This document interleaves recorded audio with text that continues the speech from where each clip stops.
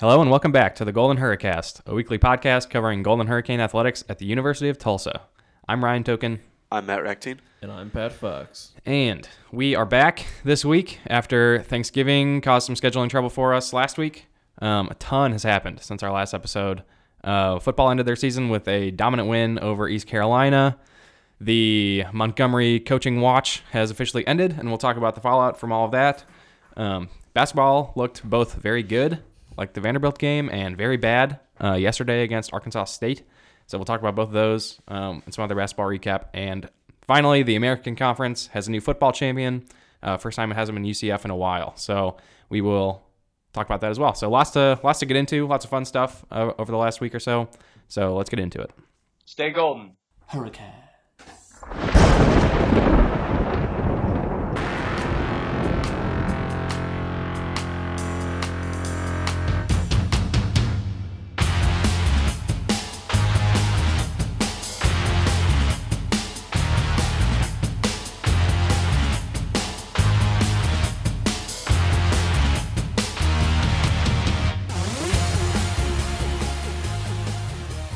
Do you want to start with East Carolina game or Montgomery or what? I'll do a recap of the East Carolina game. We won by a lot. East Carolina's bad. We're good. We're fine. Yeah, I mean, it was the offensive rolling that we've come to hope for, not always expect, because it seems like we can get in our own way a lot of times, either with play calling or penalties. That wasn't the case this time, and we just kind of had a nice end to the season so that there was to make it so much harder on the fan base's hearts on do we want to move on or do we not want to move on from Montgomery. Yep. I feel like this was, I don't want to necessarily believe this, but I feel like Montgomery was probably coaching for his job that game. Like, do you think if we lose that, he does get fired? I feel like if you beat East Carolina, that shouldn't save your job. That's what he should have been fired. That's how I feel too. I feel like if the AD was making his decision based off a game against East Carolina, then we should probably get rid of the AD. I feel like it's not so much a game on East Carolina. It's on whether or not he can point to the fact that our record went up or did not go up. Yeah. And so you lose to East Carolina, you remain flat, and then that's just you can point to that then as like, all right, we need to move on. Yeah, I think that's a good point. I mean, as much as we talk about it, like we did technically improve, and we beat our projection for this season, I think. By who? By Bill Connolly? In the standings, right? Weren't we supposed to be below South Florida? Oh, I don't know. We finished last in West, which is what we were projected to do Yeah, anyways. but I mean, The West was a that's lot not better that than bad East. this Yeah, year. I know. Well, we're like the ninth best team. Yeah, I mean, we're like in terms of SP Plus, we were 3 spots behind Houston, so like basically right there with them, and then above South Florida, East Carolina, and UConn. But yeah, I mean, it's probably right. The record being better than last year definitely helps. But like It's the Frank Haith effect.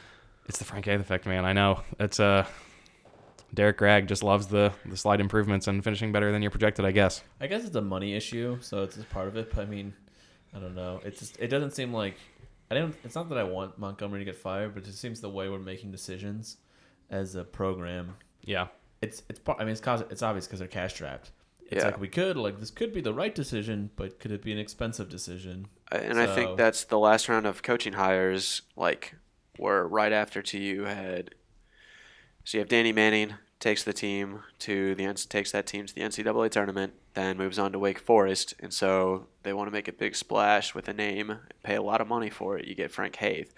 Then Bill Blankenship takes the team to the Liberty Bowl, and then kind of collapses right when we're joining the American, and so you want to get a big coach, comes in, goes to the 2016 Miami Beach Bowl, has a great season, so you extend him for a lot of money. And then right around then is when it came out that the university was having really bad budgeting issues. And so was it because they were throwing money around at all these coaches, like too much? I mean, I bet that didn't help, and it's also the lack of donors. Like, the school doesn't get as many donors anymore is just a big part of it. Whether that's just because this school is like intrinsically tied to oil market fluctuations, or people just aren't donating as much money. Like, I feel like we at least have another 3 or 4 years before we're like fully in the clear. Yeah, I mean, it's hard to know with TU being a private school and all that stuff. But like it's been said for a long, like, you know, it's been rumored at least that there was a lot of mismanagement financially before Clancy and maybe still with Clancy.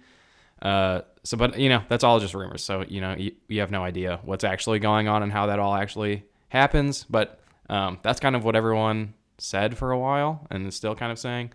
But yeah, I think you're right with it'll be, you know, the new conference money coming in from the new media deal will help significantly. You know, Greg saying that the new media deal is the biggest deal financially, or it's the most significant thing that's happened in TU athletics financially ever, or like the single most important day.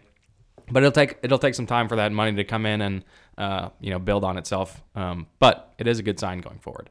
So Montgomery though will be back 2020. This is what Greg said in terms of what he thought or what his reasoning was for bringing him back. He said to the Tulsa World, "This football program has enjoyed a lot of success over the last 15 years in particular. 10 bowl games in the past 15 years. But we haven't been bowl eligible in the past 3 consecutive years. Everyone involved finds that unacceptable. Going forward, we do feel confident that Philip Montgomery is the coach who can get us back to championship level football. He's had the program at that level and competed for a division championship in 2016, but we expect to be bowl eligible at the base of it as far as a goal program wise." And I feel like that is that's the biggest line in this whole thing. Basically saying it's bowl game or bust from now on, especially next year. So he basically is giving Montgomery, you know, an ultimatum. Like, you either make a bowl game next year or you're gone. And he's being pretty straight up with that when he says that.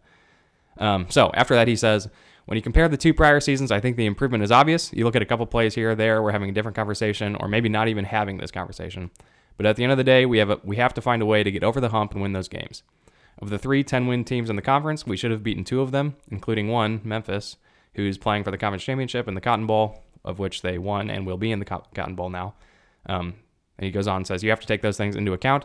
We were competitive. The past couple of years, we weren't as competitive. This year, we were. We were a team to be reckoned with, and I think everybody realized that and recognized that, especially within the conference. If the ball bounces or a call goes a different way, all of a sudden this season looks completely different. At this stage right now, we're close, but we've got to get over the hump." So, with all that, how do you feel about Montgomery staying? I agree with like what Craig said. If the ball bounces different ways, kind of, but like at the same time, when games are that close, it felt a lot like mismanagement. Mm-hmm. So I don't know. It's like, I mean, you're not going to say the negative parts when you're putting in a reason to keep a guy, but like I don't know. There's a lot of reasons the other way that I could see. Mm-hmm. I don't hate that they kept Montgomery. I don't think it's the end of the world. I think of our 2 major sports, he's the much better coach. I agree. And I do think, like, I don't know, he's a good recruiter. This year, I think they should have a short leash. It's just if he's stuck in his ways, that's what I always judge a good coach by, is if they're willing to adapt to the situation and like change things to be better, and not just run the same system or do the exact same thing, because like that's how I've always done it. Yeah. So if he can, if he can like adjust the way he coaches, and adjust the offense, stuff like that, then I don't know. I don't think I'm not gonna stop bringing my kids that I don't have to Tulsa games, or like just like I don't know, boycott them. Yeah. Because they kept Montgomery. Yeah, me either. And that's why I think I love the ultimatum line, basically. Like, I keep going back to that one. Because I feel like there's no downside now. If he does badly again, we already kind of know that his job's on the line, and that should be very obvious. And it was, you know, kind of obvious this year, and now it's just basically Greg came out and said it. So if we don't make a bowl game, we get to look forward to a new coach, and we know that basically, and we can look back at that line if he doesn't get fired and say, what the hell is going on? But if he does, we know what the deal is. So I think that's pretty cool. I don't like that it took this long to get to the point where he's giving an ultimatum that, in my opinion, is just words. Just because I don't necessarily think technically they are words. So you think if words. But you think we get to 5 wins next year, then he's still the coach if we don't make a bowl game? No, I don't think he will be, but I don't like that it's taken 3 years to get to this point where Blankenship had the 2 bad years and was like gone immediately after that. In his defense, The Who's last 2 years of Bill Blankenship's Blankenship or- looked horrible. No, in the defense of Greg. where I Yeah, think my the previous 2 years for Tulsa looked horrible. Like this year didn't look that bad, but the last 2 years were pretty bad. I agree. Yeah, Like the it's- 2-win dude, even season was last year, awful. Even last year was not as bad as Blankenship's last year. It's the win the last game, leave a slightly positive impression on the season kind of thing. Because we beat SMU last year, it was like, all right, we're like turning it around. That was a good win, like throttling ECU. So like I'm not necessarily on team Montgomery should have been fired. I'm on team our athletic department is very inconsistent, and like TU is a historically strong football school, especially the last 15 years. And we're just now saying like this is a bowl or bust kind of thing. That should be the case every season. And No, so- I mean, no, it should. I mean, the bowl game should be the goal every year, and it is. But like if you don't go to a bowl game one year, right, you yeah, shouldn't be one fired. season is not, but then 3 years in a row, that's a very long leash to do, especially coming from like. I mean, these are all his own players. Like the system should be in place by now. Is my concern. I think it is. I mean, look at the team this year. It was much better. I mean, like he said in the things, obviously didn't lead to wins or as many wins, but right, but it's also like the most penalized team we had, and like penalties come to lack of discipline. Things that you look at coaching, like strictly the coaching in game mm-hmm. and stuff like that. I agree with Matt. And- It does reflect poorly. And you had the rumors or whatever it was that he doesn't use analytics, and then like that he was like one comment. Yeah, yeah, but I mean, it's true. the rumors Yeah, I exist. think and if you go out that's of true, your- and I don't know. that's just something on Twitter. But Mhm. if that's the case, that there you go. His lack of having any sort of offensive coordinator, he just like gave a scholarship to a kicker for the first time when kicking has been like awful Mm-hmm. for us. Like these are things that he hasn't like just going up what Pat said. He hasn't. Well, to be fair, kicking hadn't been the problem before. This was like Last year, every year Didn't we except for have, Redford Jones, it's been a problem. wasn't Redford last year? Or was that 2 years no, ago? He was he's here. 2 years. He's the first bad Oh year. yeah, because last year was brutal. I do. Wait, who was the kicker before him? It was a Hispanic guy. I don't remember. Can't think of his name. He was not bad. Yeah, but that was just going to Pat's like if he like this offseason he needs to actually show that he can change, or I have zero confidence in that. Like we're bringing a lot of playmakers back on the offensive side, which is good, especially because I mean we'll get to see 2 years with the same set of group with Monty's offense as long as it actually gets rolling. But like defensively, I'm more scared for next year, especially Yeah, with, I mean, like, we lose a I ton don't of see the people. West.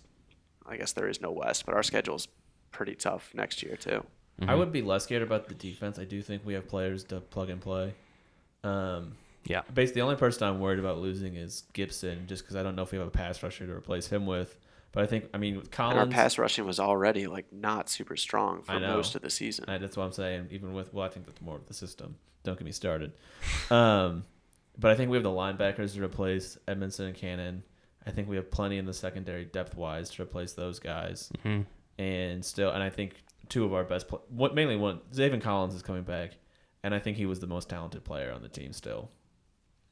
So Yeah. I think defense is easier to replace, and I also trust our defensive staff way more to plug in and still be like good. Maybe not as good, but not like after Dane Evans leaves, it's just a shit show, that kind of thing. Yeah.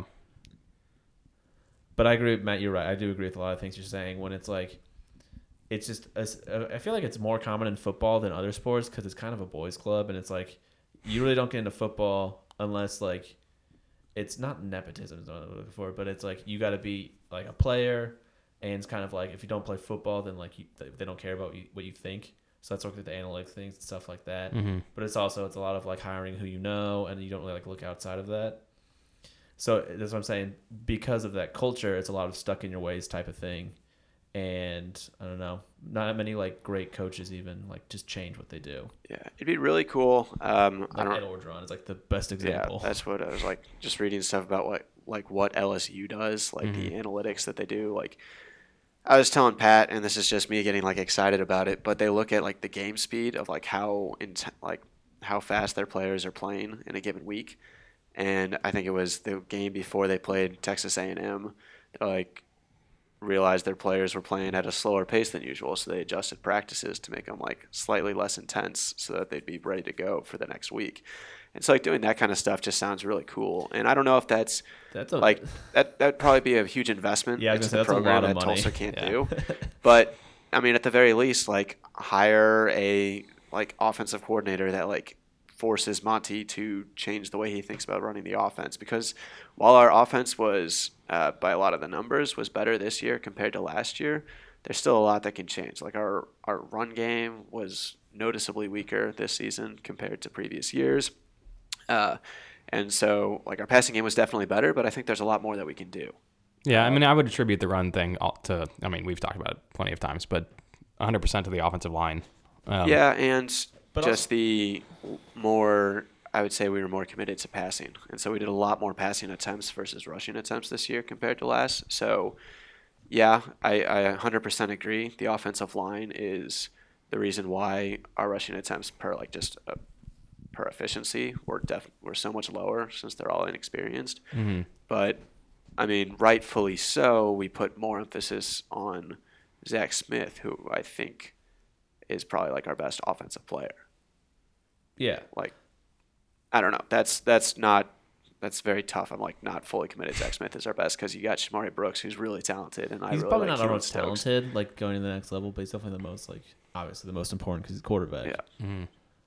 But so, I know Ryan's got a couple offensive coordinators that he really, or at least one that he really wants. So I got two. That's an interesting, but I think we should, because you think about it, what like Monty first started doing when he came, it wasn't like he didn't come up with it, but the whole thing was was pace, right? Mm-hmm. But that's kind of like everybody does that now, so it's not it's not as like it was like a trick. And the trick, it's like everybody does it. That's why like Chip Kelly isn't as successful now with UCLA as he was with Oregon. Partially, I mean, there's other reasons too, but like a lot of that is it's like Chip Kelly was the first guy to do that, and he had all these like new things nobody's seen. But it's been like 10 years, everybody does it now, so the trick he had isn't great. And I feel like Monty's still running that whole thing. And you look at the offense, and I feel like there's a lot of like, it's not exactly like triple option like Navy, but like offenses in the college football and NFL do a lot of stuff before the snap to trick you. And when you watch like a Tulsa game, doesn't it feel like the before the snap for every play is exactly the same? You put five wide receivers out. We line up the exact same way every time. It's not just like there's not like a lot of like creativity or like new things he's trying to do. Yeah, I don't know, and that can like I was saying, maybe the offensive coordinator is an answer there to at least have another mind inside the offense instead of the single mind of Philip Montgomery. And so on that road, we can go down that. So like one of the big, like the prevailing sentiment, there was a comment that there will be personnel discussions throughout the next like month or two.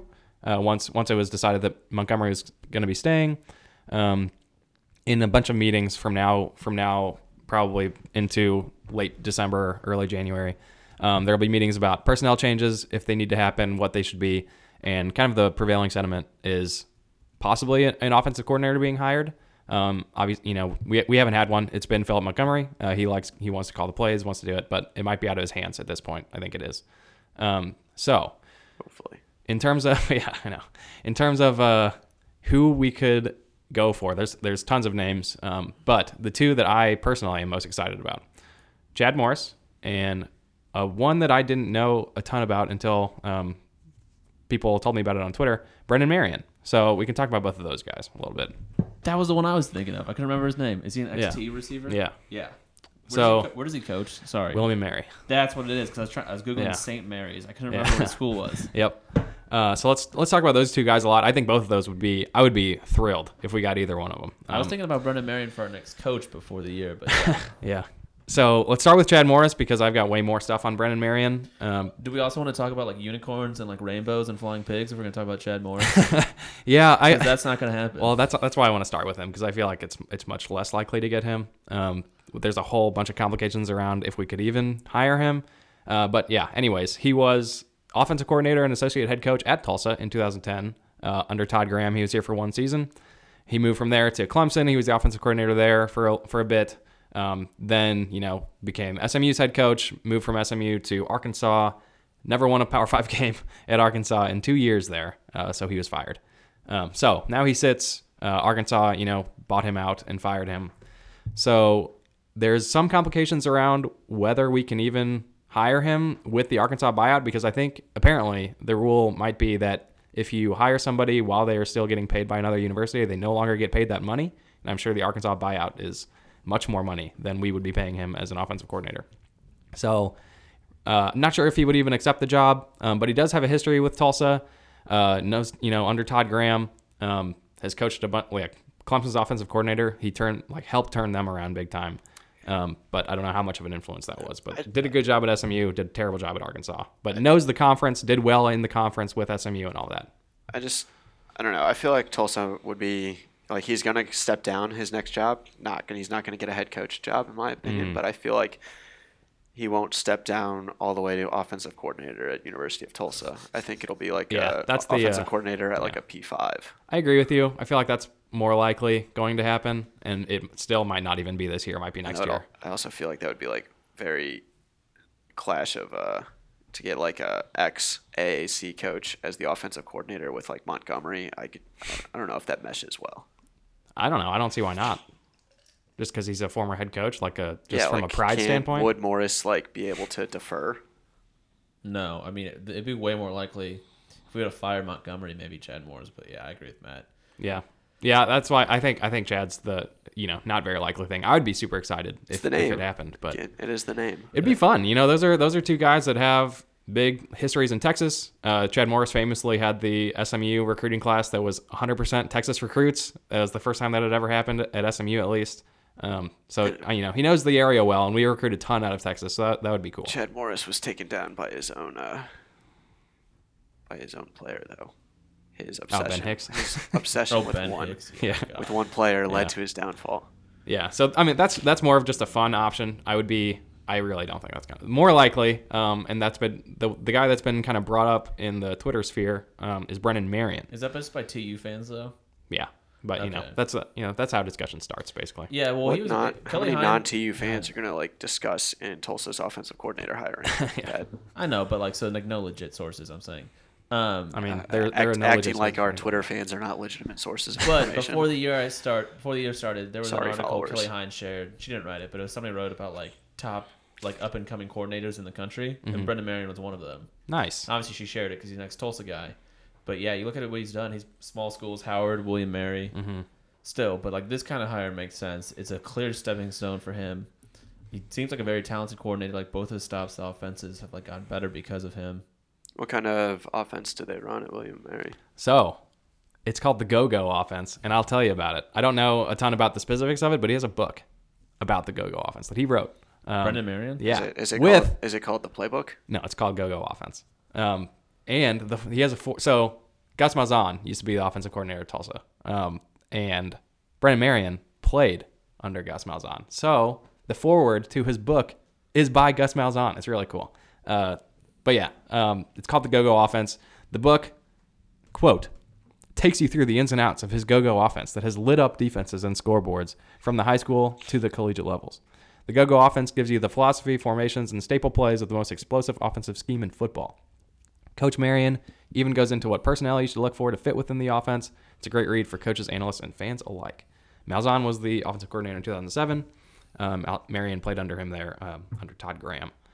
So, yeah, former TU receiver. Actually set the NCAA FBS yards per catch record in a single season. Did not know that until I looked up more about him. At 31.9 yards, which is unbelievable. How is that possible? How many catches? I don't know. But he led the nation in yards per reception 2 years in a row. He was first team All-Conference USA his senior year, tore his ACL in literally the worst case scenario. His senior year, Tulsa's final play of the final on the Conference USA championship game, tears his ACL. And before that, he was invited to the NFL Combine, but now he can't participate.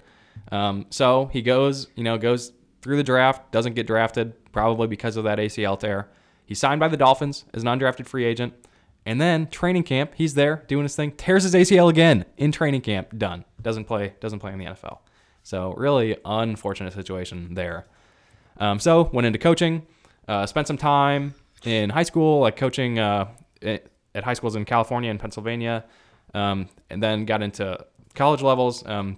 He was an assistant with Arizona State, Oklahoma Baptist, then the offensive coordinator at Howard, and now he is currently, like Pat mentioned, the offensive coordinator at William and Mary, where he runs his go-go offense, which if he becomes the coordinator, I'm absolutely buying that book. Totally going to read it. That'd be fun. I think he makes a ton more sense than Chad Morris. I'm sure we could pay him less than Chad Morris. He played here, has the history here. Fans would be excited about it. Seems like a good answer. I don't know. Do you guys have are there other names you've heard thrown out there or anything like that? Or do you think this guy is the one we should go for? Or do you think we shouldn't hire an offensive coordinator and save some money for next year? Or We should what? definitely not hire an offensive coordinator. Yeah. I feel like if This is I will be incredibly pissed off if we're like, yeah, we're not going to fire Montgomery, and we're also not going to change anything about our organization. That just reads like, yeah, we think there should be changes, but we're not willing to do anything. So if we don't hire somebody, I'm going to be like angrily purchasing my season tickets for next season. I would say, I don't know if this is like the guy's the right hire, but this route is the right hire. Yeah. Going from like looking at lower levels and success from there and see how we can take that and basically like move it up. Yeah, because I feel like you get a lot of the lower level type transitions. You get maybe like more creativity or more like diversity in the like style of offenses you're going to run versus going from like somebody that's like already super successful. Plus, I mean, there's not a lot of lateral movements anywhere in FBS where you'd say like, hey, would you want to be the offensive coordinator at Tulsa instead of your current school, which is a bigger football program than Tulsa, just from a number of student What are you talking about? wise. I'm just saying like we'd have to go some like FCS. like Sun Belt. Like, Yeah. or something like Yeah, that. like I don't know if anybody from the Sun Belt like moves laterally to Yeah. Tulsa for an offensive coordinator unless they're like a positions coach type thing. Which Yeah. Sorry, I got caught in a hole. Looking back at the 2009 Tulsa football season, we were so good. Dude. Except for when we played Houston. We lost 70-30. Take out that game, the other two games, we both lost by 3. So, Yeah. one against Arkansas, one against East Carolina when East Carolina was still good. So, could have gone. Yeah, I mean, why Todd 2009? Graham had Montgomery been fired, a lot of people wanted, a lot of people just talking about Todd Graham potentially Todd Graham coming was like back. a piece of shit. That's what. I was gonna. We could have talked about Todd Graham for a long time. I think had Todd Graham is like, if you were like making like a really cheesy movie about how bad college football is, I would base the head coach off of Todd Graham. yeah, yeah. Like, everything so- that's wrong with like college sports, Todd Graham just like personifies, but which is sometimes good. We were 'cause successful. Evil helps evil. true. So I don't know enough about offensive coordinators in the college ranks to offer any other solutions, but I definitely think one is needed and would be cool if they got somebody that brings something unique. Yeah, I love reading about it. So I hope I would like it more if this was all. Hopefully this gets decided. Somebody says we're going to hire an offensive coordinator, and then like the Tulsa World gets to put out an article with like all these prospects, and we can read about them all and talk about them on the show, and that would be fun. Instead of it just being like, hey, we hired an offensive Yeah. coordinator last week, forgot to tell you, my Yeah, bad. exactly. That's how he's going to do it. I feel like that's not. It wouldn't be like my bad or whatever. I know No, you're joking, yeah, but it would be like our apologies. yeah, all right. I mean, Almost it's just fun to it's always fun to speculate on stuff like that. So hopefully they can be upfront with what's going on, and they're not just going to do everything behind closed doors, and then all of a sudden we have an offensive coordinator, and it'll be fun. When we have one, we can talk about that, but it'd be more fun if we can Also talk about key- who we want. And stuff. Also, what Brendan Marion could help with is he's from the area, and obviously offensive coordinators are big with recruiting. Yeah. So no we doubt. can't. I mean, so it's a lot easier to hire somebody who knows what do you call this? Like the Texas region, really. Yeah, Like pretty much. Oklahoma, Texas area, Uh-huh. because it's like if we hire somebody from the Northeast or California, even it's like they might not have the roots with recruiting here. Yeah. Yep, it's true. So I mean, I don't know. It'd be very fun. He's an exciting guy to think about coming on. I don't know. I don't know much about how he feels about William and Mary, or if he wants to stay there or whatever. Sometimes I'd be surprised, I guess. But I think TU could offer a nice incentive in like dollar signs. yeah, That would be more than William and Mary. yeah, I would Compensation. expect as well. So So we'll see. Very exciting though. So we'll see what happens there. Hopefully we get more information about that over the next week or two. They said probably no announcements would be made until like after December 12th. So, I mean, that's what is today? They specified December The 12th. 8th. Yeah. Well, there's something on the 12th. I can't remember. There was some. Is that like end of season?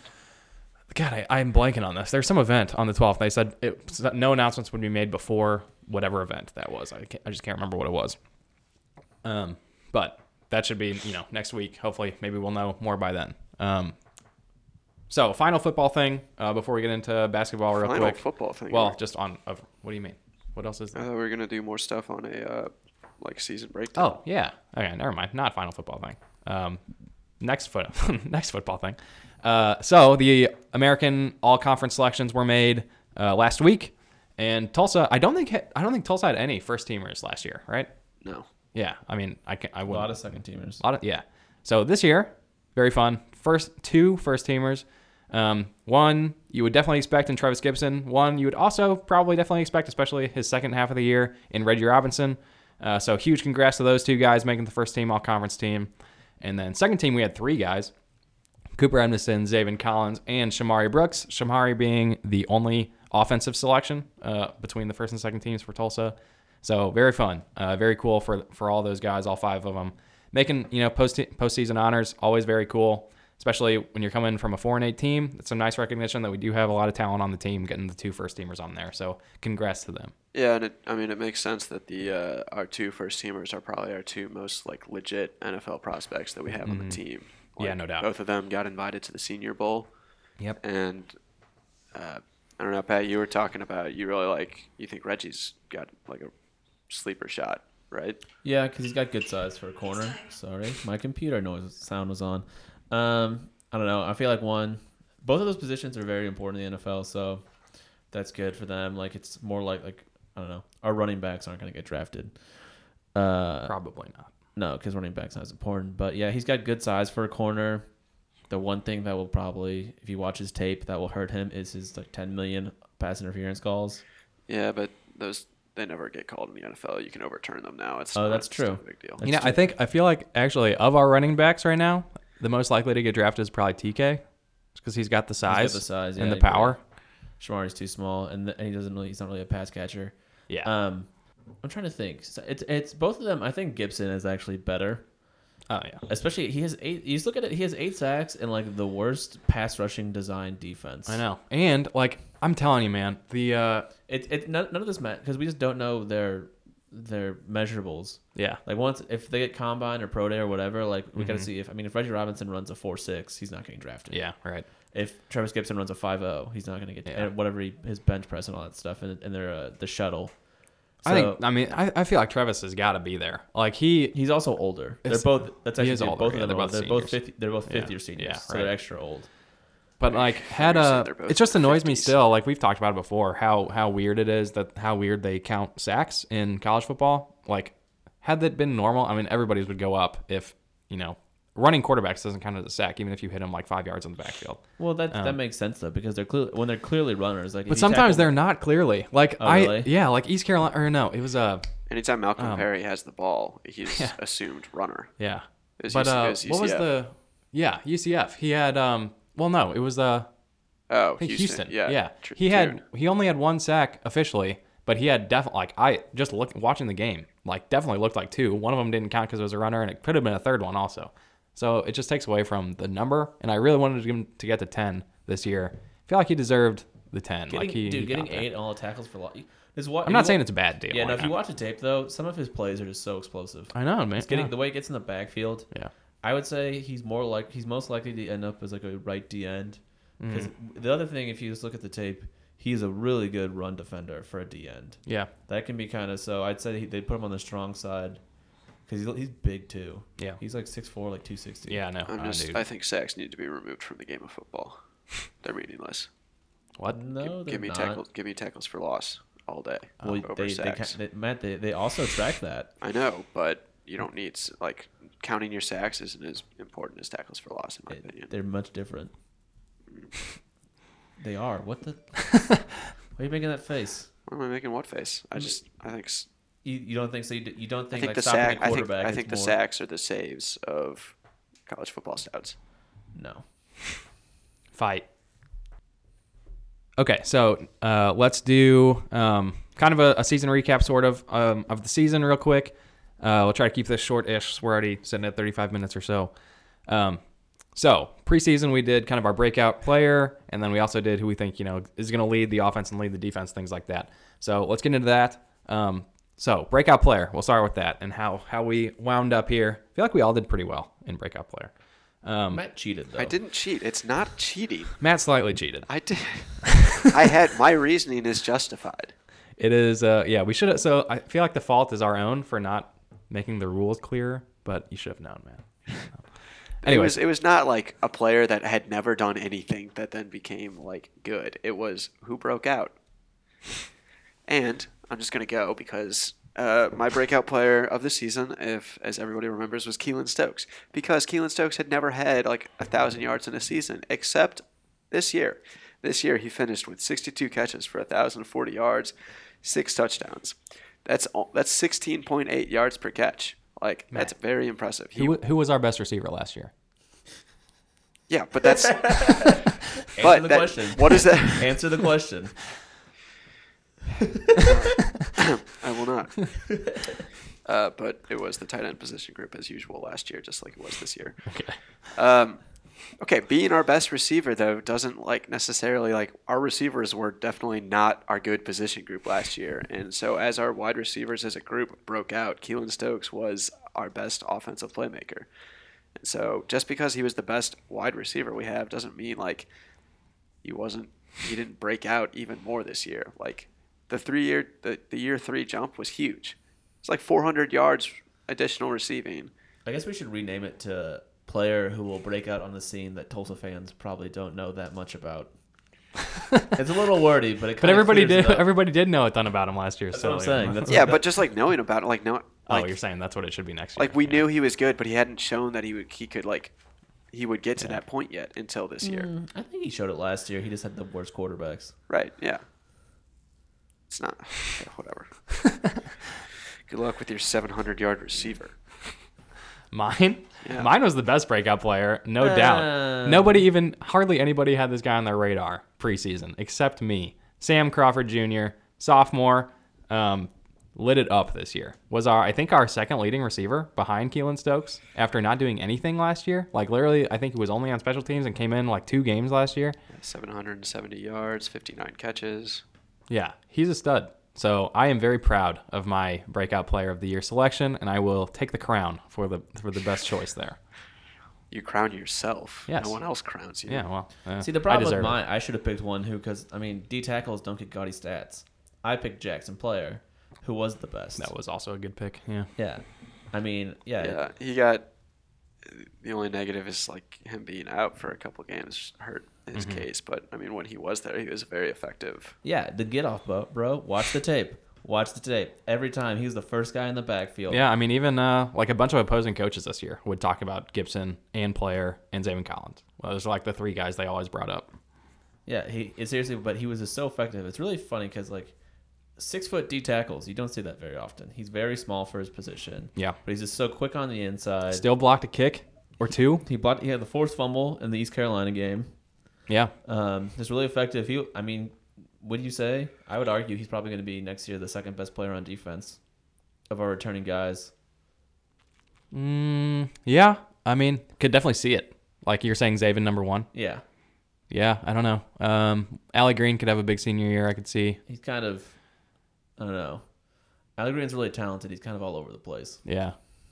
Dude, he got into it, the East Carolina game, with C.J. Anderson, or Robinson? Anderson? I don't remember what his last name was. The East Carolina receiver. And, man, he got burned a bunch of times, too. But they were, talking trash to each other all game. It was very fun to watch. Was that number 5 who's scoring all the touchdowns? Yeah. Yeah, but I think, obviously, I'm not biased, but I was the best. We can crown all 3 of us there. I think all of our players broke out, and it was a good. We're good at picking. Yeah. Hey guys, there you go. Good point, that Tulsa Matt. has. We're just all very smart. Okay, so let's do offensive player of the year. Who wants to start with that one? I will start again, but I don't want to just keep going. I'll start. First. Offensive player of the year. I did not really prepare this in advance. I'm going to say Zach Smith because I think he made the biggest difference on our offense, no doubt. So I'll go with Zach Smith. Had a good year. got hurt the one game, but didn't really matter. Still won it the game he was out. So, yeah, he had an awesome year. I mean, he's a big time guy, big player. He's got everything you look for. He's got the arm, he's got the body type. Took tons of shots all season. Like got hit over and over again. Ryan describing his offensive player of the year or his man crush? Both, absolutely both. Yeah, he's awesome. So I'm sold on Zach Smith for next year. I'm looking forward to having him back. Mm-hmm. Yeah, Zach Smith was definitely the most important, but I feel like he wasn't the best player. I feel like Stokes was probably the best player on offense.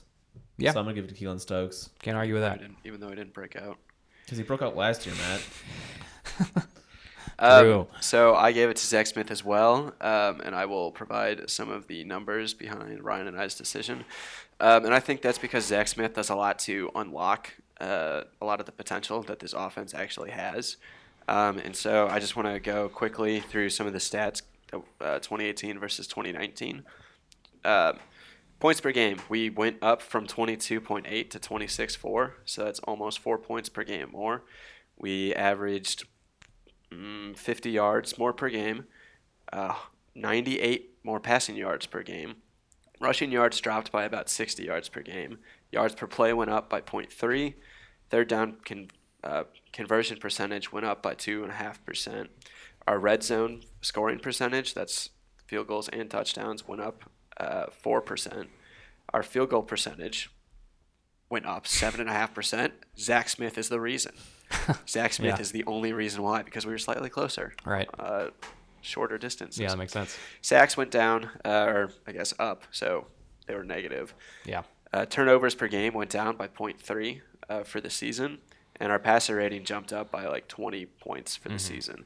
The only big net penalty that happens is penalties, and that's not really on Zach Smith so much as our offensive line being inexperienced.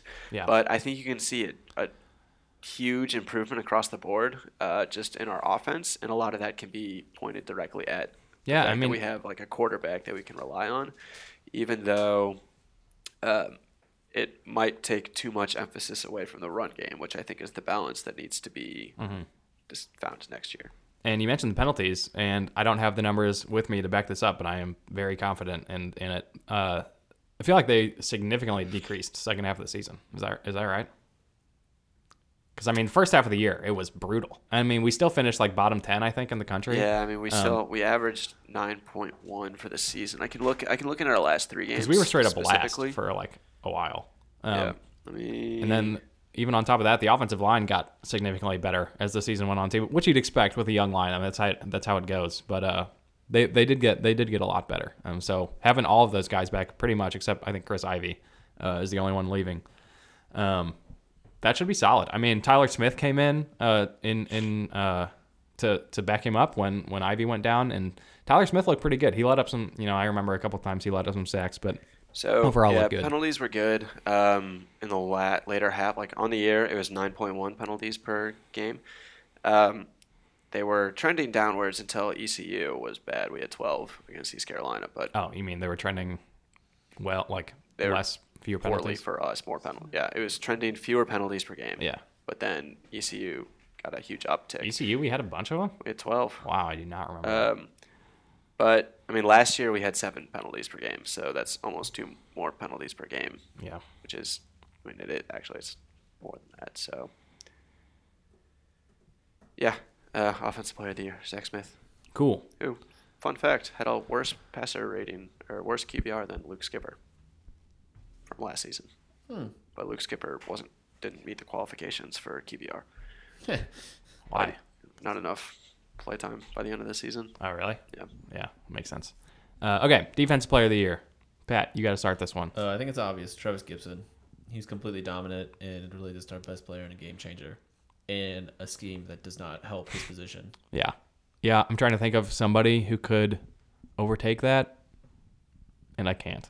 Yeah, it depends, like, what's your, like, you could if you picked, like, man, my defensive player of the year is only the person who had the most interceptions. And you got Reggie Robinson. Like, there's your choice. It would also be the guy with the most pass interference calls. Then it's between Reggie Robinson and Brandon Johnson. Like, that's tough. Mm-hmm. Yeah, I think I agree with Pat. Travis Gibson was the MVP game changer. I think he had the most impact on our opponent's just ability to play football. Mm-hmm. He had 15 tackles for loss, 8 sacks, 2 forced fumbles. I mean, he was a monster out there. Yep, hard to argue. I mean, yeah, Reggie. I mean, Cooper Edmondson led the conference in tackles, so he's probably up there somewhere. Or he definitely is up there somewhere. Doesn't get enough recognition for what he's done for 3 years straight now. He is like consistently good, but he's never uber dominant to be our best player He's on. the James Well, he doesn't Laurinaitis. make like the big splash Yeah, plays. other than like he had probably the best defensive play of the season against The Wyoming Wyoming, game, and yeah. I'll say like that is probably my favorite defensive play Yeah, that was awesome. because that was clutch. That was a splashy play. It But was for sure. I would say like over across the board, I think like he's really good. He's a reason why our defense was good, but he's Yeah. not. He what didn't so much change the game. Yeah, I mean, you don't see him as much like blowing up blocks and making huge hits on people. yeah. I and want to see how many where. Sorry, I want to see where his tackles happened. No, On the Cooper football Evans is field. good, but he seems like the guy who they're like. He reminds me of James Laurinaitis on the Rams back in the day, where James Laurinaitis would like lead the team in tackles every year, but he also like NFL tracks it. He would have he led the league in tackles 10 yards passing downfield. Yeah, Feels like a lot of Coopers do that. yeah. Compared to Collins, who's also Right. who's a lot better, who makes a lot more game changing and solo tackles. Right, and I like that's not really so much on Cooper that he's like tackling them after their running game gets through us. It's Yeah. but Also, tackles are the saves of football, not sacks. You're wrong. You're basic. All right, what else do we want to do? Breakout player, offensive. special teams player of the year. Oh, Yeah, I right. think that Hard, is. super hard. I mean, it's got to be Kadarian Thomas Ray. Bennett, right? Kadarian Ray. Yeah, I mean, he made some Or big actually, plays. probably Bryson Powers. Bryson Powers forced 2 fumbles on special teams. Yeah. All right, hard let to me. What about the person who went 37 for 37 on extra points? Oh, on the 5-yard field goal. Is that Jacob Rainey? That was Jacob Rainey. Perfect for Oh, extra extra point points. attempts, I was like, but what are you 60, talking about? Okay. but like 61% on Yeah. field goals. Not even. Yeah, not going to give it to him. Sorry. We'll see. It'll be interesting to see who's the kicker next year because we've got the scholarship guy Tyler Tipton coming in. I could see him winning that job. I don't know if his leg's going to be D1 football ready though. Why? It's a step up from high school. Yeah. The field is that much longer, right? Yeah, totally. So last thing, so we talked about start of the season. We each had 3 key factors that we said were going to make or break the season for us. So Pat, you had average yards per pass attempt. Ryan's was total QBR, and mine was yards per third down attempt. So just comparing this to last year kind of thing. So our average yards per pass attempt this season, 7.6. That's up a full yard from last season. When you combine Seth Boomer and Luke Skipper, we're both 6.67 on the season. I did not include Keenan Johnson because he skews the number. Seth Boomer and Luke Skipper. Luke Skipper had the same. I combined them. Oh, okay. Yeah, It's like, they oh, did my not God, have the what are the same. chances of that? No, I just combined together. I did not include Keenan Johnson because his numbers were so good. He's like should not be compared to normal quarterbacks. He did play quarterback in high school. Did you know that? I know, but that's why he's Yeah. too good. So Ryan, QBR, Zach Smith finished the season with a 50.9, which was 88th in the country. Man, I'm surprised it was that low. Seth Boomer had 29.4 last season, Oh, which God. was 121st out of 128. And then Luke Skipper finished with 53.1, but was not considered a qualified quarterback for the leaderboard for last season. So that's still a big jump up Mm-hmm. for that. But Seth Boomer did have the same QBR as Zach Smith did on his one game. So, Yeah. and last but not least, this is one I can't actually compare to last year because that would be really hard, I found out. But our average yards to go on third down, 7.52. Started out really high, middle of the season started to trend down, and then went right back up by the end of the Well, season average yards per what? per third down attempt. Oh. So, I mean, that's kind of bad because that means on the first 2 downs, you're getting less than a quarter of the total yardage you need. Mm-hmm. So, the positive is that we did go up on yards per play from last season to 5.1, but that's not enough to convert third down there. In that, but we were good at converting third down. Like we were 40th in the country, but we made it as like very difficult for ourselves, and I think that's kind of why a lot of our drives ended up stalling out. So those three factors, without any more explanation, are the reason why we finished 4-8 this year. Clearly. Very nice.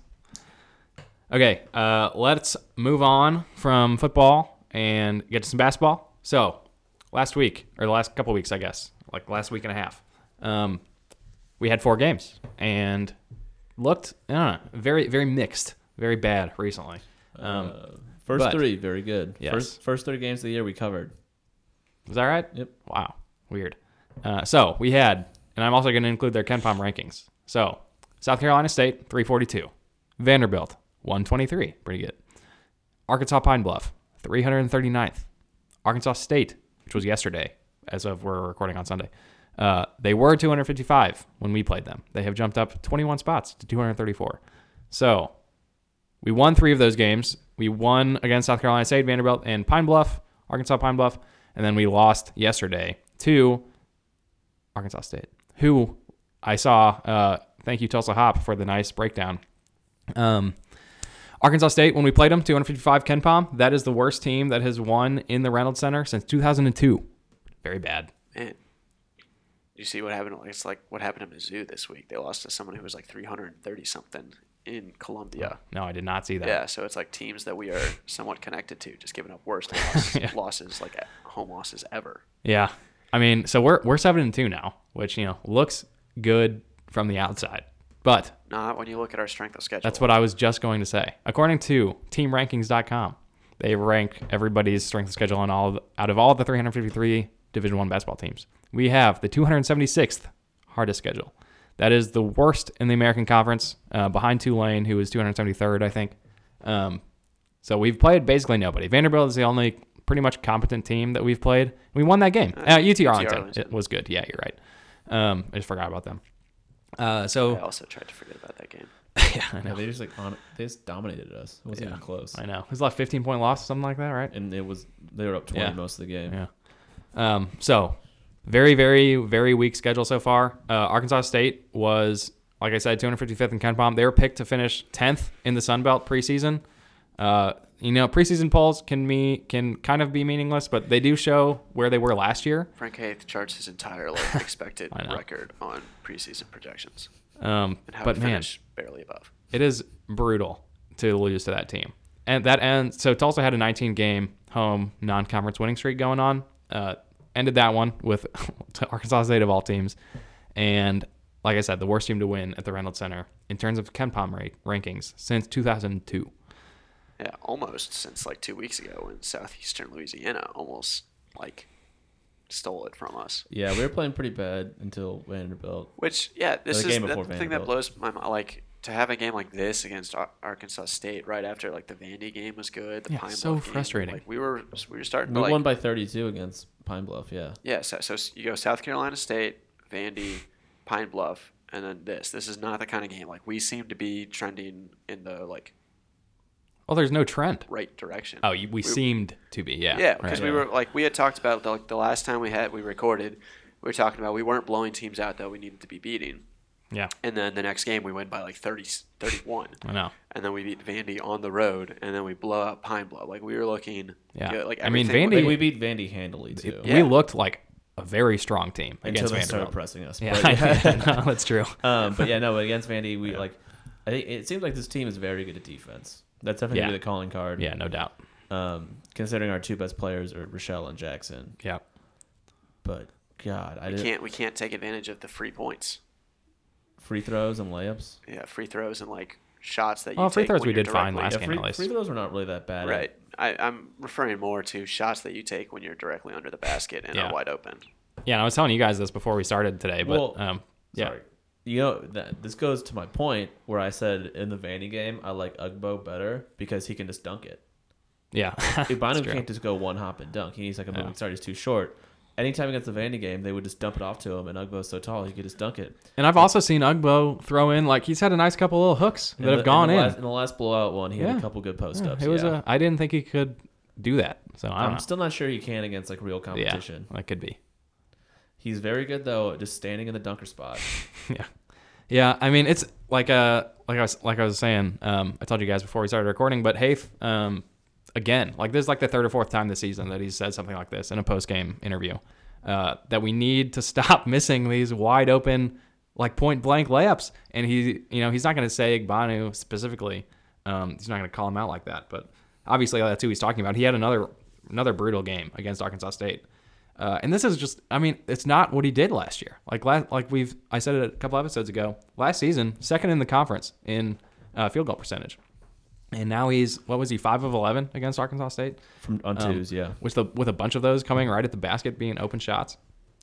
So, I mean, he's supposed to be the leader, like the captain of this team. That can't happen if we're going to be a successful basketball team. So it sucks. I mean, it's just it's hard to figure out why that's happening. Like, I just don't get it. I don't know if he had a bad offseason or what, if it's just early season jitters or something like that. But he needs to step it up if possible. I mean, because it's not going to go well if we keep doing that. Fortunately, Brandon Rochelle had another great game. Just keeps his super high production going. He was 6 of 8, 17 points. Led the team as usual. Also notable, Karita was out that game. And a talking point of at least people in the Tulsa world is that we very often play worse when Karita's not in the lineup. Like last year, I think we lost to Lamar or something. Or that was 2 years. I don't remember. We had some terrible game last year when Karita was out against a bad team also. And I don't know how applicable all that is. Games this year when Karita was playing, but yeah, but we're winning them mostly. Karita's like, he's the heart of the team. Like, it's not necessarily. I really think there is something to it. I mean, I know you guys don't think so, but I think he should be playing. He's been. Have you noticed he has been much better, and our team's been. That's my. And he's been much better off the bench. So I agree with all of that stuff. So I'm glad we're on the same page. We also just are like. I was more like, why is basketball players shit? Even though like these guys would run circles. Yeah. My main point was always he should not be playing 30 minutes a game. I mean, you said he should be playing less than 10 minutes a game. Am I wrong? Yes. No, he should be playing like 15. Okay. The number of games where we win, the number of minutes. But I mean, where he like when he was getting more minutes than Daquan Jeffries last year and more minutes than Rochelle to start the season, a little ridiculous. Yeah, I mean, I do think like me and you were talking about it yesterday. How we don't have that many shooters on the team at one point. In today's any basketball, not as much college as NBA, but you really need 4 shooters on the floor, especially with a guy like Igbanu, who's all about post ups, and you can just like triple team him because I love Darian Jackson, but nobody respects his shot. Yeah. And really, we only have 3 guys who can shoot well and are willing to take it in Horn, Jones, and Karita. Yeah, and so Igbanu was like, what did he shoot last year? Like 80% from 2 or 70? I don't know. No, he shot 61% from 2 last year. Okay, yeah, maybe I'm just 80% is like Giannis territory. So like ridiculous. Are you saying Igbanu is not Giannis? I'm saying that, yeah. That's a hot take. They both have Nigerian roots. I mean, he's dropped. Igbanu this season is shooting like 43% from 2, which is really horrible. Bad. Yeah, that's like and like 43 overall. Which because he's all 2, yeah. He's taken 1-3, but it's like at least Dry Horn. He's shooting 40% on the season, but he's also taken more threes. Yeah, what's his 3-point attempt rate? 30. It's probably he's taken 44 threes. Yeah, he's so I mean, 37 twos. When you take out Karita, I mean, we've got Reggie Jones that can shoot the ball. We've got Rochelle. What? Karita's not our best shooter. I'm not saying he is. He is shooting 39 from 3 though. Okay, I'm not saying he's our best. I would never. I didn't start by saying that. Like that's not a bad. Instead, if you take out Karita, so Reggie Jones, I think is our best shooter. I'm saying Karita if you take is out our 3rd best shooter right now. I'm saying if you take him out because last game we didn't have last game, sorry. Yeah. So we had Reggie Jones, who can shoot. We've got Rochelle, who can shoot. He doesn't though. But he doesn't very often. You're right. From 3. It's Joyner at that point. Like Joyner is our best see, shooter. I really do think Isaiah Hill can shoot the ball. For whatever reason, he just isn't doing it. I think it's an adjustment. Like, are you saying he isn't doing it well, or he's not? Because he is taking the attempts. No, I know he's not making them. Yeah. I do think he has a good shot. Like coming out of high school, he was a good 3-point shooter, and I think he'll be there as the season goes on. He kind of has a slow release, but besides that, I agree with you. Yeah. Yeah. So I could see him. He's the ultimate like where I look at like advanced stats and stuff, and he's dog shit. But I watch the game and he's good. Yeah, I know. Yeah, it's weird because I mean his free throw rate is he's only shooting 50% from free throw. From the line, whatever. And that's the strongest That's an correlation. indicator, yeah. That's what That's they why say. I think Brandon Rochelle should be shooting way more threes because he's a really good free throw shooter. Yeah. And he's also shooting Same with 36%. Darian Jackson should also just be chucking threes No, up. Darian Jackson has a hideous. He This is why I don't. Darian I don't know. Jackson is 84% from the line. He is clearly a top 3-point shooter. I know people talk about that free throw stat all the time and how it correlates kind of with 3-pointers, but I don't know. It's just like, do you have a good shot? It's about good stroke. Yeah. Because, No, I know. I mean, it's mostly I know because that. it's like freshmen go to the NBA, so Yeah. you don't have that many. Like if they only take like 50 attempt threes in a season, it's just not a high enough sample size. Yeah. But yeah, I mean, if Karita can keep up, I mean, or improve on the 3-point shooters, then we've got at least some. We've got at least 2 or 3 guys at all times that can shoot the ball that are in the game because not all 4 of those guys are going to be in at the same time. With Horn being probably I will give still our Karita best this. shooter. He's been playing so much better since they switched the starting lineup and brought him off the bench. Uh-huh. And also, 80% of his shots are threes, which that's what that should be. Karita, he's a spot up shooter. Yeah. When they're doing that, like that's a great way to use them. Yeah. I mean, he doesn't take many bad shots. Like he usually passes up. No, he's not Kern the Scott. shot. Yeah. Kern Scott was such a good shooter, but goddamn, that guy loved floaters. Yeah, I know. He did. So you look at 3-point attempt rate. How's Clemson doing this year? Do you know? I don't know. Okay. Probably great. I mean, Kern Scott favorite for ACC Player of the Year. So our 3 best shooters, Karita, Horn, Jones, I think we could agree on. They're all taking over 50% of their shots from 3, which I think is a good thing. Yep. And they also happen to be Rochelle's leading us in true shooting percentage. He's so good. Sorry, this is switching topics, but he is so good in like the short mid range. He's so good everywhere, man. It's like, oh god, I just love watching him play. He's like Shaq. Well, Darian Jackson's more like Shaq Harrison, I guess, but Rochelle is like Shaq Harrison, but can shoot a 3 ball. I mean, it's great. He's got all the energy. He's great on defense. He can shoot the 3. He can do the mid range game. He can get to the bucket. He can dunk it. He's got everything you want. So, man, like if we didn't have him on this team, had he not transferred in this year, the only shot creator I feel like. we'd be Horn kind of, but like yeah. I love Jeffries, but Jeffries couldn't do what he does in terms of he was Rochelle, more you of a mean? straight line drive guy. Yeah, he can't he Yeah. couldn't take it off the dribble, get in the paint, like do pump fakes and stuff like that. Yeah. I mean, I love Horn's game. Love watching him. He's the smoothest guy we've got on offense, but he's not quick, so he can't get himself open as well. He's great in transition and he's great coming off screens. But in terms of like having the ball and getting to the bucket, he's not the best on the team at Yeah, doing his that. best move is like a step back 3. Yeah. And it's still kind of I wonder. This is judging mostly off the UConn game from last year. Would it be better if we're gonna go with like a post up offense to run it through Jariah Horn? Probably. He seems way I mean, more silky smooth and a better passer. He's a very underrated passer. He's really good. Yeah. Then this basically would mean we'd have to stop playing behind him. I know. I don't know, man. Like Horn, how tall is he?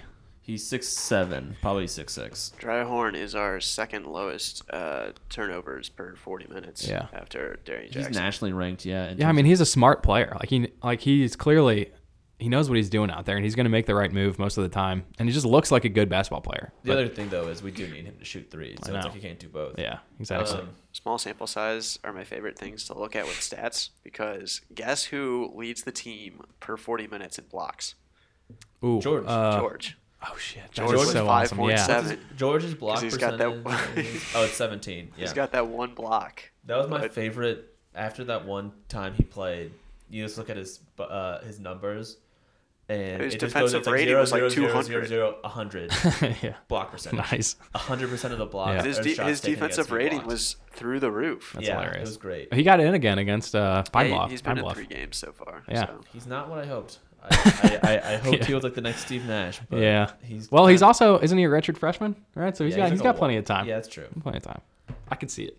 I don't know, but there's serious flaws in this team, and Yeah, let's go back like why we lost yesterday to Arkansas State. Just since so was 63-61 was the 66-63. Yep. Yeah. So I think its turnovers is my big gripe with this team, and I think it's still just creating a lot. They call them forced turnovers, but I don't think they're really all that forced. It just seems like really bad passes that teams can read Yeah, and just like jump. And a lot of it comes like Hill is not great at passing to his own team. And so Arkansas State scores 20 points off of turnovers. We end up scoring 9.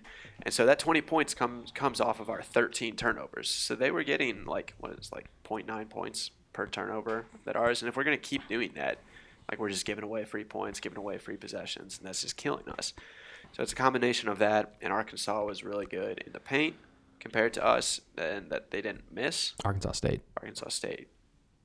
Yeah, I'm scared for Arkansas next week. Yeah, man, I know. That's spooky.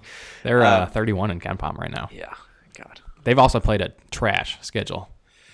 So that, and then Arkansas State also had 9 points in transition. We had 2. Arkansas State had 2 points off of dunks. We had 0. Like, we don't dunk. A team that doesn't dunk has no spirit. We are short. And we don't. Short people can dunk. Rochelle can put it down. Rochelle and Jax put in a transition. Like, I'm a tall person, but I can't jump. Well, I'm dunk. saying These guys can dunk. Igbanu, our big men are small. Well, not even Ugbo. him. Not Ugbo, true, but he's not getting the playing time he wants. I mean, Yeah, we're 4 not minutes getting last dunks game. because we play at the slowest pace for some reason. It makes no sense. Because Frank Haith absolutely hates pace salsa. That's also it's a weird part. I'm gonna guess his argument for playing a slow pace is because it's safer, but we still just have so many turnovers, and especially if you go turnover by possession, is just so much. Yeah, it's gonna be tough. I mean, this week we've got we've got another kind of tall task coming at us here. We've got Boise State, who is not that great. They're above us, I'm pretty sure, in Ken Palm right now, though. I think they're like 117. They're 104. 104, yeah. So we're down to 131 now, 117. right? No, we're 117. Oh, so I mixed those up. Yeah, okay. So, Yeah, this so is Boise, our hardest week. yeah, no doubt, because Boise's above us. Is Boise now? Are they the second highest Ken Palm team that we've played? They will After, be, they will or be third? The highest. Yeah, they're definitely higher than Vanderbilt. Vanderbilt's not very good. They're the Vanderbilt's highest team we've 123. played so far this season. Okay, yeah. So this is easily the hardest week. 104, and then Arkansas 31. Yeah. So it's going to be tough. Not feeling good about that game. Arkansas, I took notes on this. Where the hell The did easy they go? half of non-conference is over. And we lost 2 games to teams that we should have beat. Now we've got Boise State, Arkansas, Colorado State, and Kansas State. Our next 4 games before 2019's over.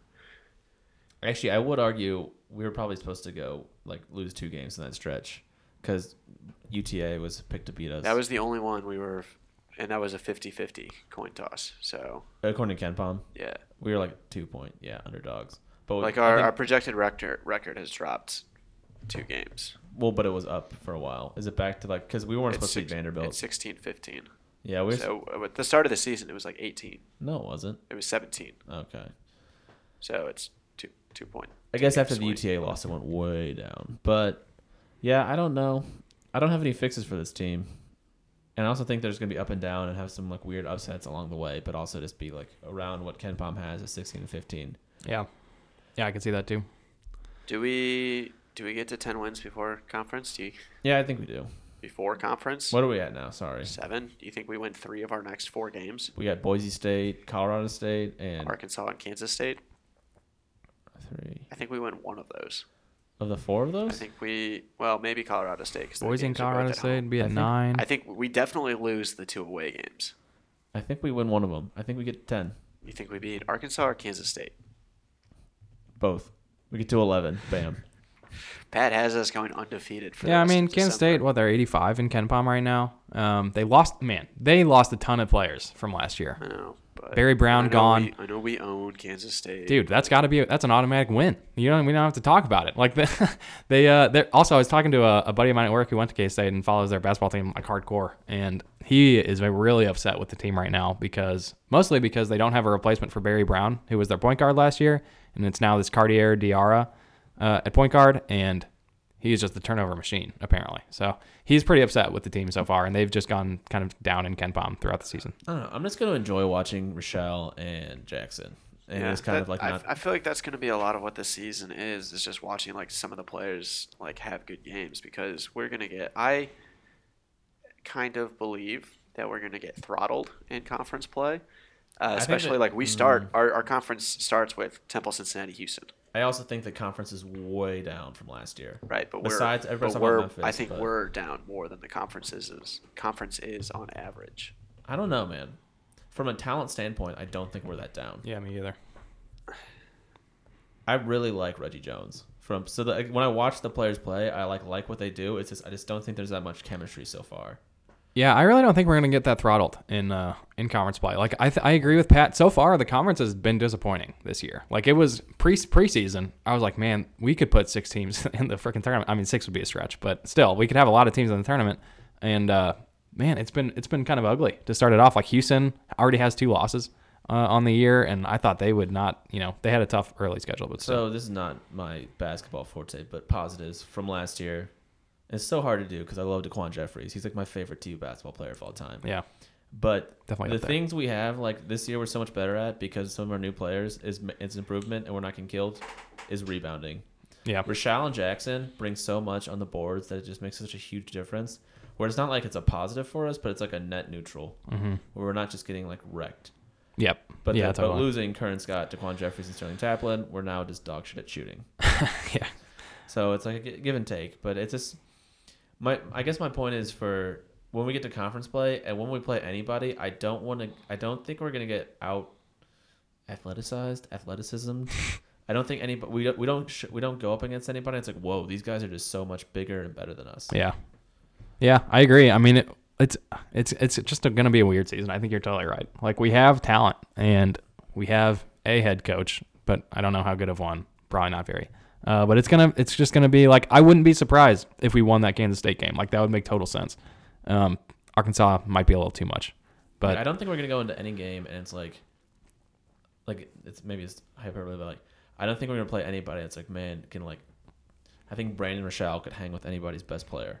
Yeah, I mean, as long as you've got athletes around the perimeter, you've got a chance at any of these games, or most of the games. And in some conference, I think it's really going to help having Ugbo just in terms of like a Yeah. body to put against some of those big guys. Yeah, that's why I'm surprised. I mean, he only got 4 minutes last game.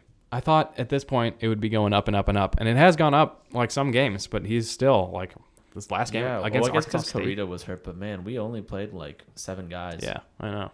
I like Early too, actually. I know, man. He's He very loo- smooth. He looks good. I like him too. So I like the guys on the team. Maybe, I don't know, just a weird stumbling block here, possibly, but I'm not feeling It's too weird great. to say because they take so many, but I really think Reggie Jones and Carita just need to like chuck it up more. Yeah. Yeah.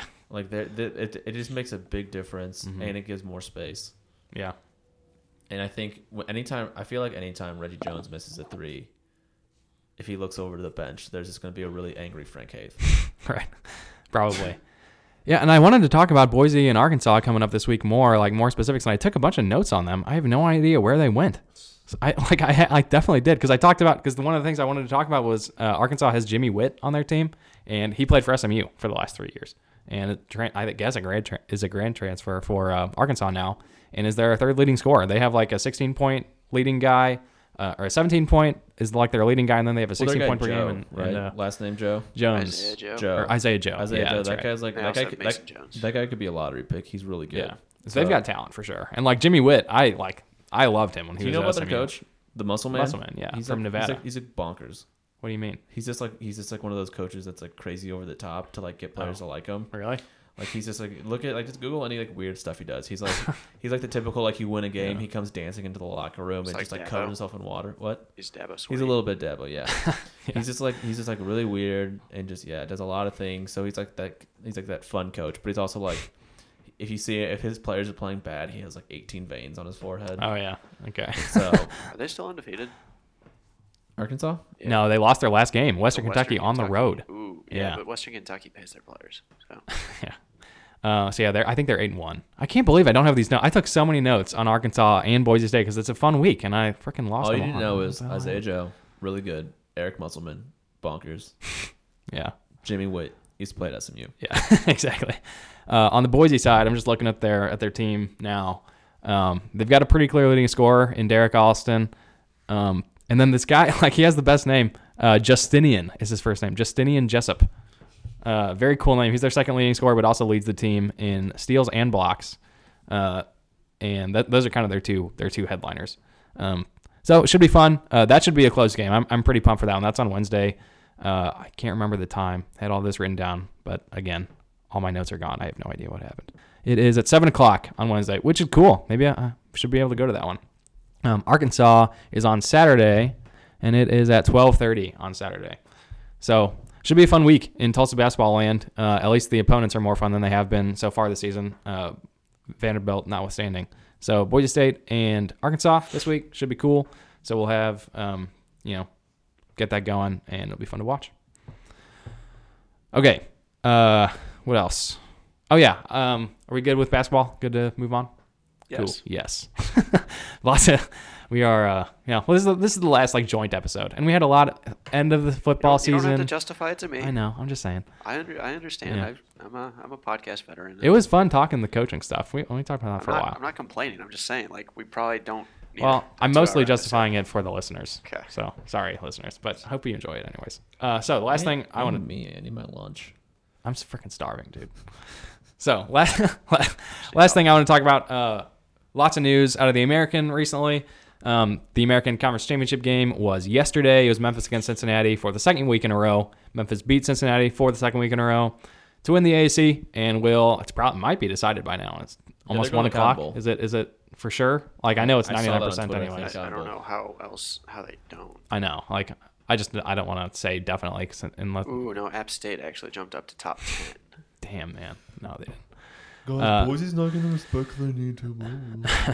They pounded Hawaii. That was crazy. I thought that was going to be a closer game.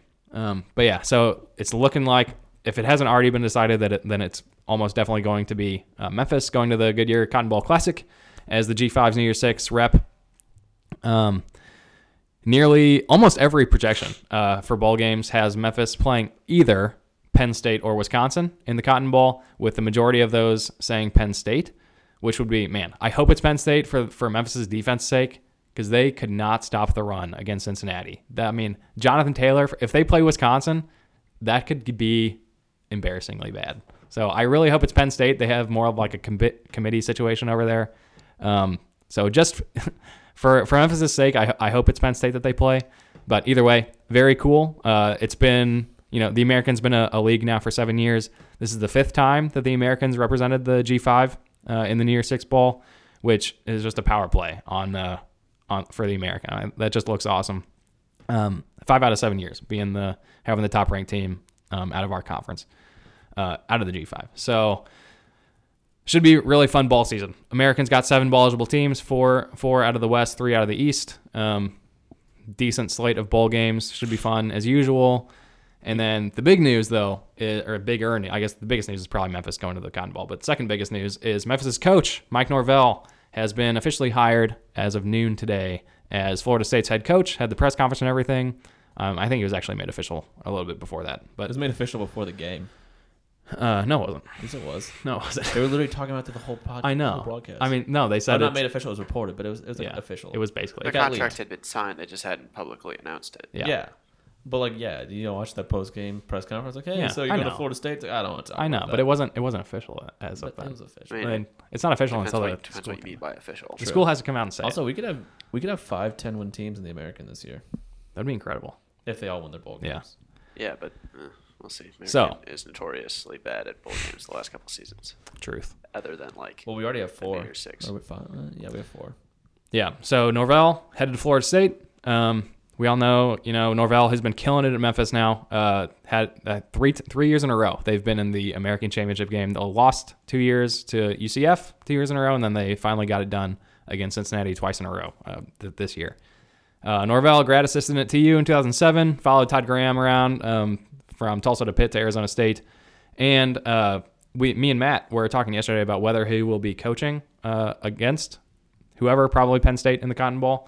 And Commercial Appeal, it's a website that has, they're part of the USA Today News Network, but specifically for Memphis, they have a quote from Norvell saying that, quote, "It is up to the school administration," meaning it's Memphis's call whether they will let him coach. But he wants to coach, and it sounds like Florida State's down.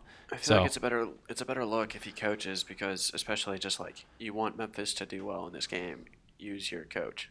No doubt. I feel like that's why I think he's going to be. I think it looks good for recruiting for him at Florida State too, where it's he cares about his players. Yeah. So I think he will be, which will be awesome. That'll be fun to watch. His final game being in a huge ball game against a big time team. And I feel like it's not a bad like divorce, like the split with Yeah. him and Memphis. He's been there like a good amount. Yeah, So it's like, he's stuck around longer than like he was rumored the last 2 years. He's been rumored to be like linked to other jobs too, and I know for sure he declined. I don't remember what school. I think it might have been Arkansas. Declined the and job. like, no offense to Memphis, but like Florida State's like not like recently, but they're like a top tier program. yeah, They've yeah, won a absolutely. national championship this decade. Yep. I mean, they're a blue blood Yeah, for football. Yeah, that's what he's saying. I know, but not even just this deck, like The whole- extend, yeah, like with- the history. No, Yeah. I know. Yeah, so it's. I mean, I totally get it that he's going there. Sucks for Memphis, but he really helped them out. But it looks like that's going to be the only coach probably that the American will lose. Willie Fritz is the only other name being thrown around by Mizzou and Arkansas, but I would be really surprised if he ended up at either of those, especially after a 6-6 year. And you gotta put that in like context. I don't know. Matt was saying that too. We were talking about it, but Scout hates Willie Fritz. Like, he picked up on that. But like this Tulane was so bad at football, No, I know. Yeah. and the underlying numbers Yeah. saying even though they won 6-6, You mean they were like so much historically? better. Yeah. Yeah. Yeah, I mean, it's like us kind of too. They just had a better record, but the American West was so much better this year than last year, and they still improved. Fan Is bases, there no interest in Sonny Dykes, or is this like paying him? I think it's to- just too early. Fan Yeah. bases don't care about underlying numbers. I'm going to say that now.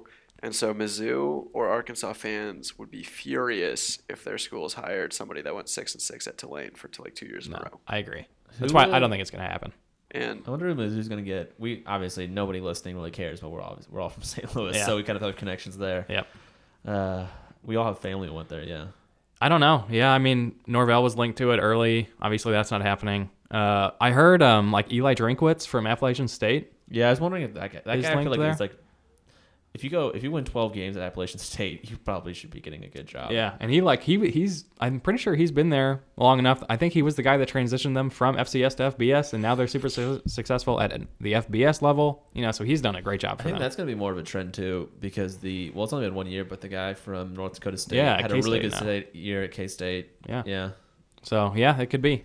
But yeah, it'll be interesting to see. I don't know. I feel like I've read a bunch of reports recently saying that Arkansas and Mizzou are both pretty unhappy with like the list of possible candidates, especially now that Norvell's gone. East Carolina he was FCS too, right? He was James Madison before East Carolina, who I'm pretty sure is FCS. Yeah. They were always a playoff team. Yeah. So yeah, it'll be interesting. But I think it's always a good year when the American doesn't lose like half their coaches. So What happy about for that. what's his face? Heupel. Josh Heupel. No, I mean his name is thrown out there, especially like he was linked kind of to the Mizzou job since he was the OC there. Yeah. God, that would suck. But it's like he hasn't proven anything. Like Okay, I was gonna say, is he not? Yeah. I don't think he's that good either, but I don't know. I mean, last year, they had undefeated regular season. Hard to say anything bad about that, but that was this year a clear step down. 9-3, They lost just to Tulsa. lost the True. fucking dude. Oh, They are yeah. goddamn trash too. I know. I forgot. Well, I thought he was really bad at Mizzou. Was the main thing. Yeah. Like his offense coordinator. I was Yeah. like shocked when they hired They him. won, at they won UCF. 6 games in a row at the end Yeah. of that season. After losing like the first 6. Yeah. Yeah, so it hasn't been long enough to know what like the signs look like a decline for UCF, but you can't even with as good of a record as he had. It's way too risky to hire him as a head coach right now. We need if we don't want to lose all these coaches, they need to stop being successful. How much is- at other places? Yeah. Like looking at Matt How much Rule is over here, Clemson- but How much is Clemson paying their defensive coordinator? I don't know. Because that guy's like really good. they pay their coordinators so much. I know, it's but so hard to he's get like the them out of best there. coordinator, like one of the best in the countries, and like he hasn't been Yeah. like. Is it what's still name? Like Kirby Smart? Is it still Venables? Is that Yeah. yeah? Okay. Him? I bet OU people will talk up like Alex Grinch Alex deserves Grinch. a head coaching job. Dude, Blah, blah, he blah, did blah, an blah. awesome job this year though. He did. So It's I also don't his know. first year. But Also, yeah. did you see the everybody's like hiring their old coaches or like wants to. Like we had the Todd Dude, Graham talk for a nostalgia, while. South Florida apparently is looking at Willie Taggart, Yeah. who was there. What is it? Greg 4 years ago Schiano now. back to Rutgers. Shiano back. It's weird. I mean, Nostalgia, everybody. dude. Yeah, Remember I when we were guess. good? Who else wants to go to Rutgers though? They're paying him a lot. Yeah, Rutgers. Rutgers was not awful with Schiano. He's Oh, also no. kind of. Why did the Big he's Ten he's want top- Rutgers? That's the eternal wanted that- question. they That needed New the- York market, New because York. everybody in New York really loves Rutgers. Yeah. Well, they didn't. It's not I that. know. It's if you do that, they can now put the Big Ten Network can be made available in the New York TV market. Hmm. And that's what they wanted. Plus, they can have their stuff their tournament in New York, and they can have that connection to New York. That's Why do you want? stupid. I mean, just Yeah. because of The the TV market. TV market Is that the is whole TV, thing? I got the Is TV, but easily like the there's biggest. no actual connection. The Big Ten is a Northern Midwest. Right. Yeah. I conference. mean, why is Maryland in there? Like Maryland doesn't. Well, I make get that why they much want sense. Maryland's like good at basketball, and I get Right. like Maryland's like yeah, a real but, school. Like geographically, like Yeah, no, it makes conferences no are sense. are becoming meaningless now. Like I hate it. with the expansion. Like what is the American? The American is like The American is cast-offs. The Yeah. American is P6, baby. I know, but it's like Conference USA was like Parker somewhat. six? Yeah. Even Conference USA was slightly geographic. I mean, No. the American No, is no. Conference USA was like the The farthest American thing from geographic. It is was, not- like, slightly south, and then you throw in like Marshall and Then like SLU was in there for a bit, then like Tulsa, then it was, yeah, it was all over the aside place. from a few like outliers. The American is mostly like geographically similar, What is it? Just east of Texas? kind of. Yeah. I mean, you Yeah. got Tulsa, you got SMU, you got Houston, and then that goes all the way over to like Yeah, UConn and outlier. Temple. Well, like, UConn's gone. Temple is an outlier. Navy is an outlier. that's- Well, there's two. That's not really an outlier. so That is. Two is definitely an outlier in a conference of 12 or 14 when you include the single sport members. There's definitely like there's a clear like circle. I mean, if you look I at mean, the if you schools on the circle map, anything, it's a circle could just be. there's a clear concentrated circle, and then you've got a couple that are outside of it. I don't know. It's not like ideal. It's not like the SEC where they're all right there basically, but well, SEC is not even that because they throw in Mizzou, Yeah, Mizzou's in the east. Yeah, that's true. and A&M kind of throws it off too. I mean, they sort of make sense. It's not like they're all just randomly spread out. I don't know. The Mizzou was in the Union, like Missouri. Yeah. That's really it's a horrible way to look at it, but like that's like Yeah. Well, okay. Well, we're at an hour and a half. So in terms of the blog, Matt's mentioned it a few times. We're gonna put together something for the outgoing seniors and kind of recap what they've done over their careers. Any other plans for the blog, or is that the headliner right now? It's the headliner right now. Cool. Final thing, I want to give a quick shout out to McKinley Whitfield. I don't know if we were talking about this only before the episode, or did we actually mention this in the last hour and a half while we were recording here? I can't remember. But McKinley Whitfield signed. He's been coaching in Texas. Wait, was he in Oklahoma? Who's coaching in Oklahoma high school right now? Whitfield, because you always forgot that. Okay, so I forgot again. So Whitfield's been in Oklahoma coaching, but just signed a contract with the Edmonton Eskimos in the CFL. Oof. So, man, maybe playing against Dane next year. We'll see. That would be super cool. So watch out for him. CFL is fun to watch. It'll be cool having another Tulsa guy playing in the pros. So very nice. Anything else, or should we call it right there? call it. Let's eat some lunch. Okay, let's call it there. We are at an hour and a half. So if you like the show, please share it on Twitter, or tell a friend about it, or leave us a review on Apple Podcasts. That would be awesome. If you want to support us financially, like we mentioned, you can do that. You can sign up for a monthly donation at anchor.fm/thegoldenhurricast. And you'll see a button there that says support this podcast. You can click that. It'll take you through the steps. It's really easy. Finally, you can find us on Twitter and Instagram. We are at Golden Hurricast, or you can send us an email at thegoldenhurricast@gmail.com. Thank you for listening, everybody, as usual, and we will talk to you next week. Stay golden. Hurricast.